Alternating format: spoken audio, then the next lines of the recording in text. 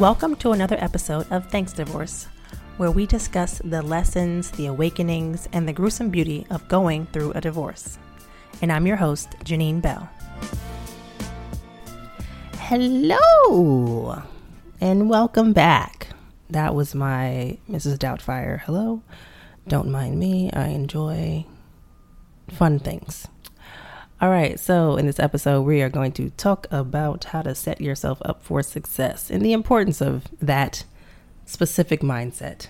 And this is for small things, big things, your whole entire life, all the things, right? So this topic came about when I was working with a coaching client, and you go through the session and they figure out what they want to do and what their big goals are and what the small goals are and how to get there. And so towards the end of the session, I ask, so how are you going to set yourself up for success to make sure that that thing happens?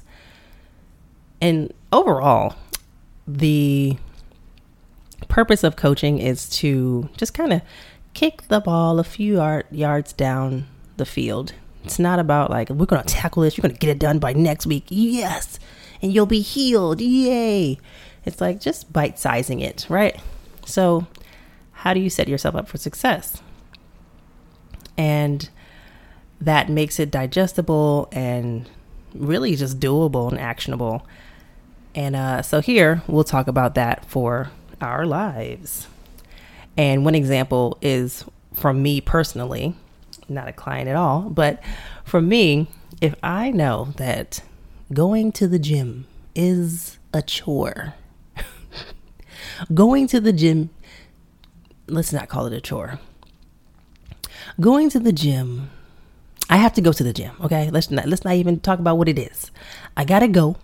I want to go, so I'm gonna go.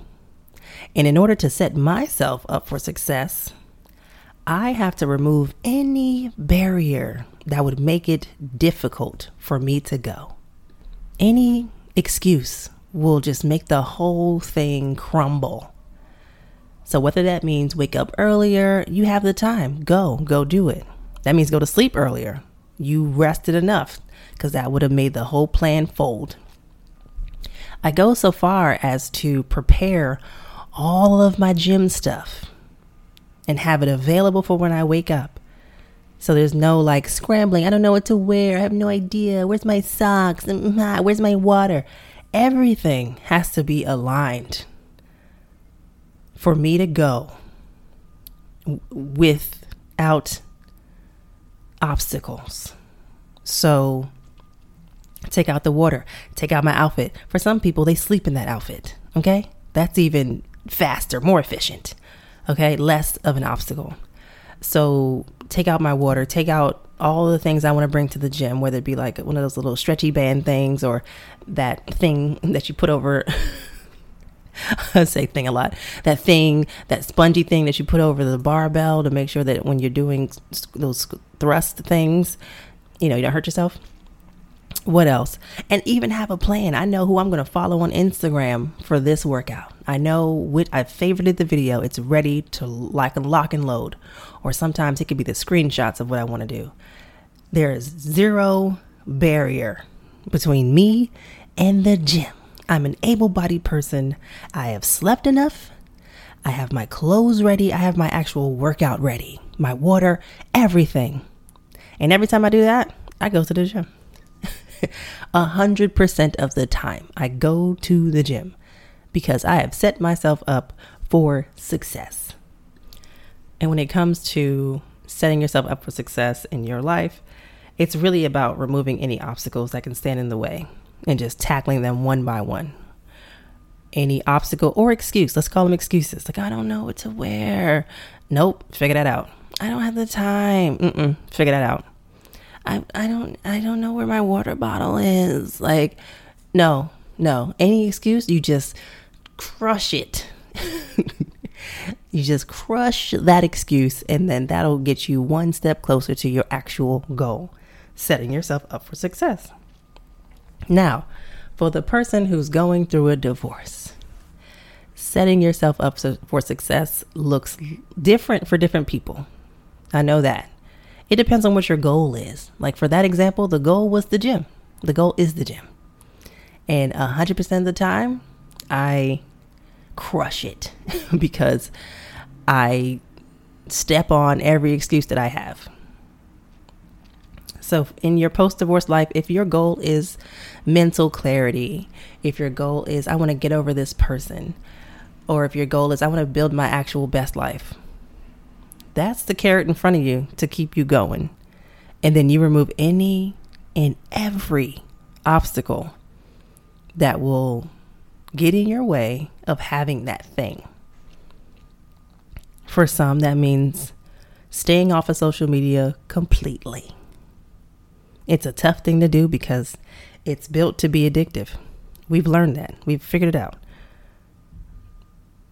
Sometimes it means unfollowing certain people on social media to get them out of your purview. That's an obstacle. Get them out. Or following new people.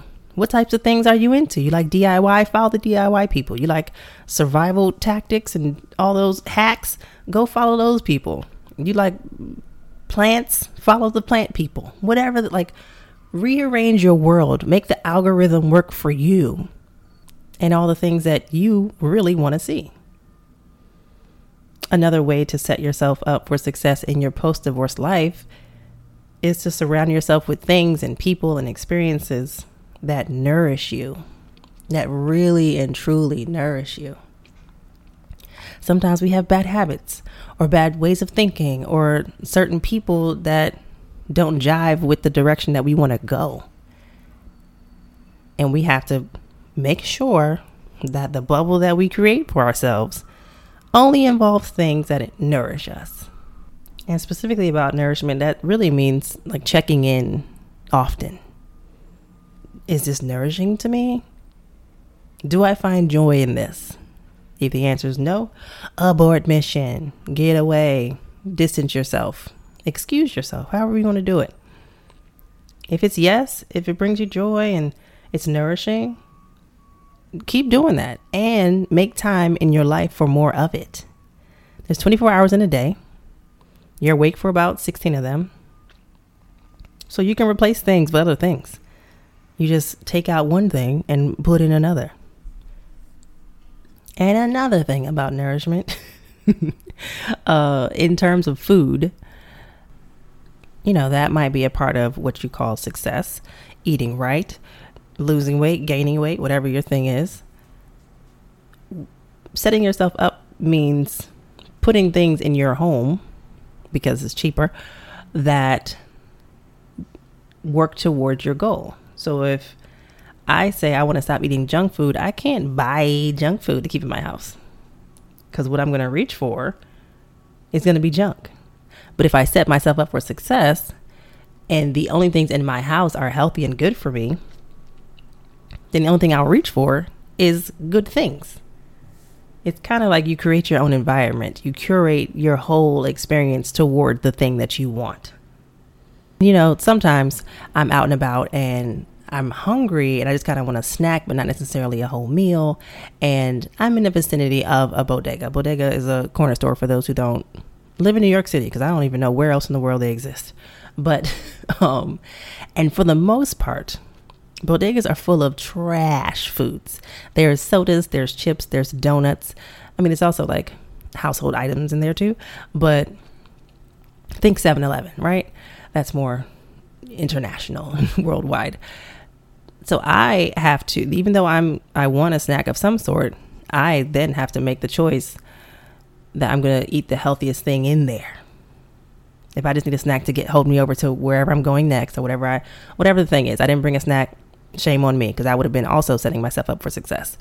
But going to bodega and, I can have like water and maybe peanuts. They're going to be salty as hell, but like maybe raw peanuts.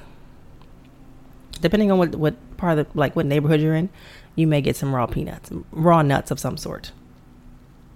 So for me to set myself up for success, I would have brought my own snack.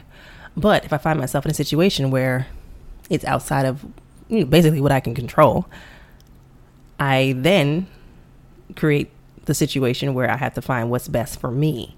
And that goes for life. Life is full of trash experiences. Trash is everywhere.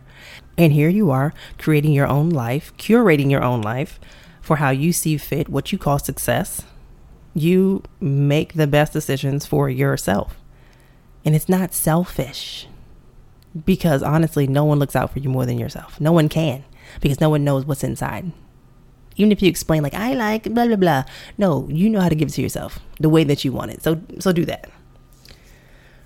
So yeah, name of the game is removing obstacles that stand in the way of your progress, that hinder your success, that hinder your ability to reach your goal, that hinder your growth, all the things. How do you set yourself up for success? And some people's success looks different from other people's success, and that's totally fine. One person's goal is different from another person's goal, and that's fine too. Oh yeah, and P.S., from what I said before, all of life is not trash. There's a bunch of trash out there. There's also a bunch of great experiences that can be had. You can have a great life, okay? It's not all trash, not all doom and gloom out there. That's just for the record.